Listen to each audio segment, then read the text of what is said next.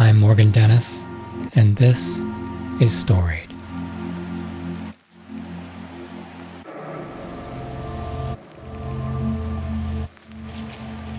I've just pulled up beside Lessard Park in Toronto.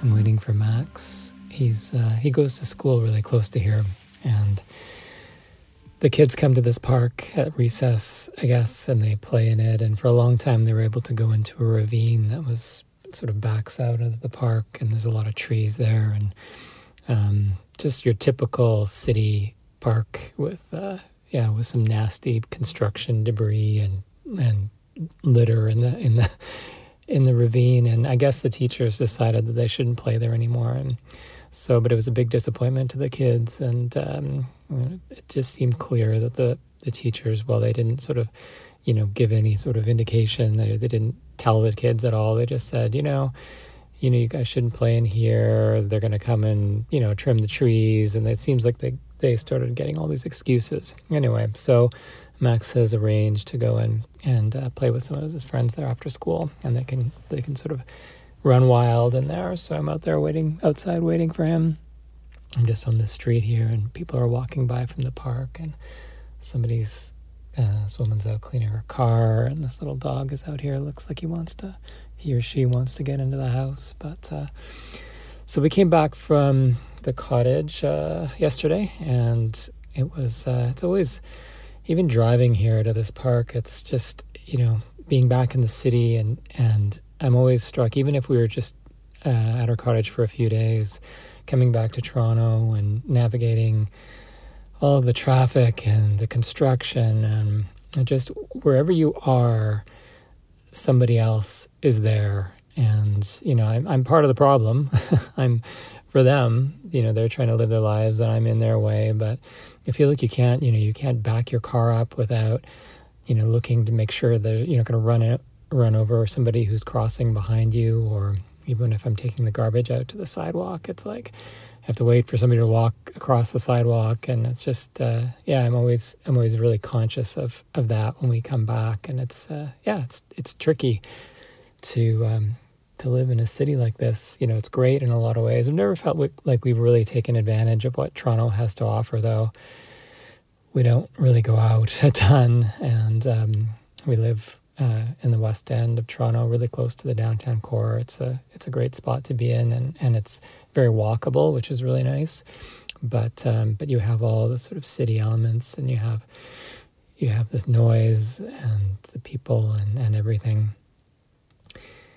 I find that I haven't been sleeping well. When I didn't sleep well last night, and I found this before we went to the cottage as well. And honestly, I think it's partly the birds. They're you'd think that the birds would be keeping us awake at the cottage, but I guess it's more insulated there. At least in our bedroom, in Toronto, we're on our bedroom's on the third floor, and maybe it's in the treetops. But the birds, I heard a bird this morning. I happened to be up and just sort of waking up, and maybe I was woken up by a bird before that. But I looked at the clock, and it was like 4:15. This bird was out there chirping, and it's so loud.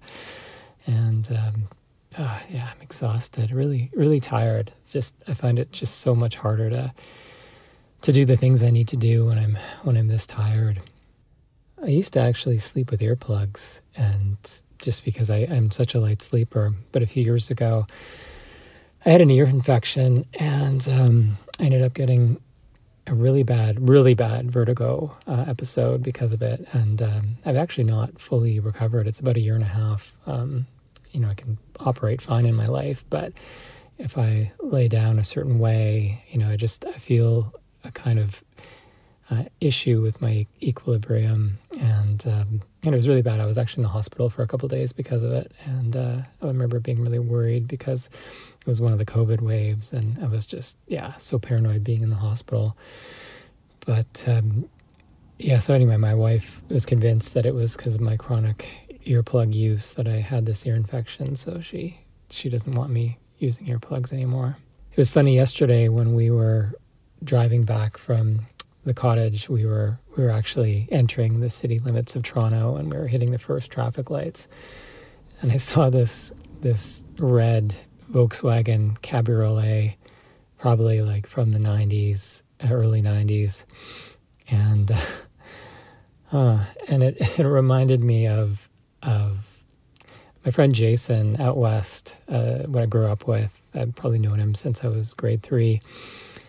He and I, this is probably some of the worst stuff I've ever done in my life, and some people are going to think that this is really nothing, and other people will be appalled, and I'm kind of appalled. I'm quite appalled, actually, thinking back on it. It's just kind of ridiculous to even talk about, but we had it in our heads that the kind of people that drove cabriolets were, I don't know, they were of a certain sort. They were like, I don't know, Beverly Hills 90210 type people. Like, it was just, we stereotyped these people. And for whatever reason, and it wasn't like, we weren't so much like that. I mean, at the time I bought myself a lightly used Mazda Miata.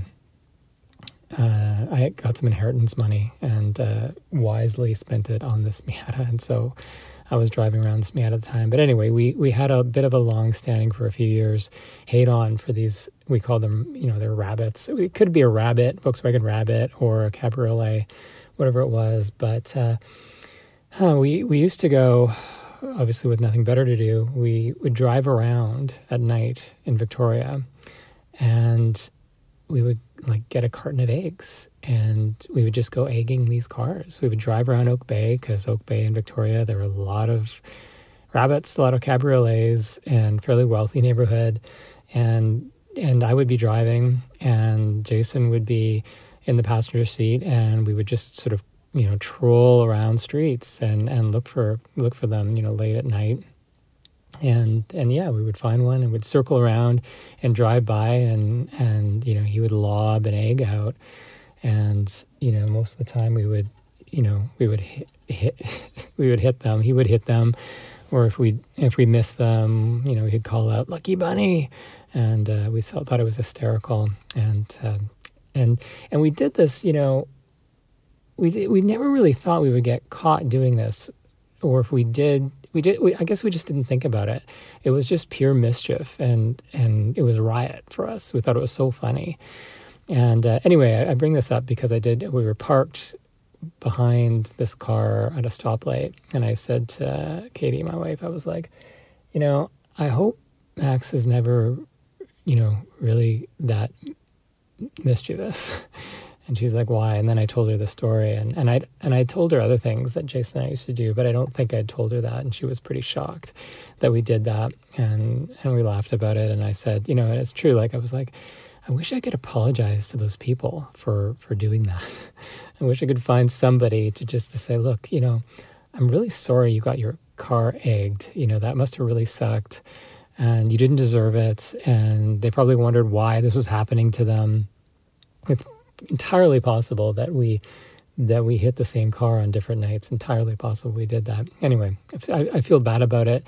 It's ridiculous to even think about as a bad thing to do, but it wasn't like we were doing it when we were 13 either. We were like 19, 20. So anyway, it's kind of an embarrassing and ridiculous story.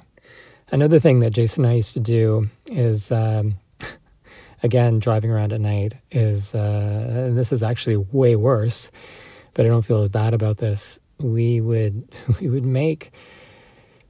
go to a photography store and ask them for film canisters, and we'd get the film canisters, and then we'd go to a hardware store, a sporting goods store in Victoria, Robertson's Sporting Goods, I think, and we would buy.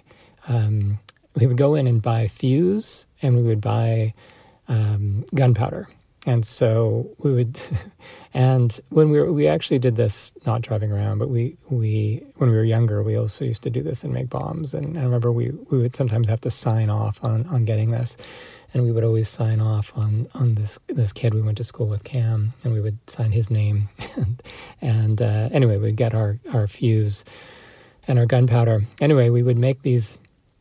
We also had duct tape, and we would make these bombs out of putting gunpowder in the film canister and a little bit of fuse sticking out of it, and then wrap it in duct tape, and then, put it in a big bag, all these little individual bombs, and we would drive around, same deal, and go and toss these bombs, not in anybody's property. I would feel really bad about that, but, we would toss them under or put them underneath. We would pull up and put them underneath, recycling bins that were upside down, or city garbage cans, or bus shelters, I guess, with nobody in them. And yeah, we would just drive around and set these things off. And again, we thought this was hysterical. We'd drive away and kind of wait for it, and the explosion would go. And I mean, I can't even believe that we did this. And at some point, in recent years, Jason had emailed me, a news article of somebody who was some kids that were doing the exact same thing, basically, that we were doing then in like the late 80s, early 90s. But of course now, post 9/11, I mean, you can't do anything like that. And so this news article was these kids that were just completely arrested for doing this. And, it's amazing to me to think that we used to do that then. And again, I'm not sure, we were conscious of, police. It would have been very easy for somebody to report, a red Mazda Miata driving around and, explosions. It's a miracle to me that we never got, the police never came and caught us. All they would have to have done is pull us over, find this bag of all this stuff. And I wonder what would have happened to us. Would we have been arrested at the time, or, just taken in, or what? I don't know. But I can't imagine it was even then, there would have been really no good excuse for doing something like this. But, at times now, I wonder if something had happened like that, that was the worst really that we ever did. Another time we had gone to, Provincial Park that we really liked, Matheson Lake Provincial Park. It was a beautiful spot, and I remember we'd made quite a large one of these bombs. I think we took a rubbing alcohol container and filled it, and then we tossed it down the outhouse, an outhouse toilet that was in Matheson Lake Park. And then, and we also, at the time, we had video cameras, and so we filmed a lot of this as well. That would have been great for the cops to have all this evidence. I mean, it was really smart. And so we would film this, and yeah, we just basically blew up this outhouse essentially. And whether it was that or the outhouse or driving around, if we had been caught at the time doing these things and gotten in a lot of trouble, I tend to wonder if that would have made some sort of difference, if that would have set us down a different course in life. I mean, if you were suddenly identified as somebody who was doing things like this, like, it wouldn't have been called terrorism back then or anything like that, but it probably would have been a pretty nasty charge, and it would have changed at least our perception, I think, of what we were doing, because what we were doing was just fun. It was a way to, it was just entertainment, and I do think that if we'd been caught doing something like that, it would have sort of changed that perception. And who knows, it could very well have, reframed, I think, who we were, and potentially could have changed the types of people we were, or it could have led to, who knows, it could have led to other acts or other acts of deviousness that might have been prompted from a different sense of self. There was actually even another time where we were much younger, I think. Well, we were 14, I think, and in my house in Langford, Jason and I, when he used to come over, and we would hang out across the street. We had quite a bit of property and a long driveway, and it was country road, and we were up on this hill, and we used to hang out there at night and kind of watch cars, and we we got in our heads that it'd be a good idea to kind of throw sticks at cars, of course. And so we were throwing them at cars, and I think we were missing a lot of times about one. I remember one particular time, Jason had a fairly large stick, and I remember him lobbing it out, and it was just timed perfectly. And it was a truck, and it must have hit just in the empty canopy of the truck, and it made a loud sound. And the truck just slammed on its brakes, and it was terrifying. And Langford at the time was kind of a bit of a sketchy spot, and I remember somebody screaming, this man screaming, and getting out of the truck, and we were just terrified. And we ran back into the bush, and we hid in, I think it was just, a patch of some sort of ivy or ground cover. And we just got really low because we heard this person kind of charging into the woods a bit. And it was kind of a rock outcropping where we had been. And so he was actually there were a couple properties, houses that were nearby, and one of which kind of came from the same road that we were on, and a driveway kind of twisted up. And it just so happened it was actually quite close to where we were hiding. And we heard him walking up this driveway, really close to us. It was, maybe 10 or 15 feet away. And it was pretty dark, but we were convinced, that he was gonna see us there, and he was looking for us.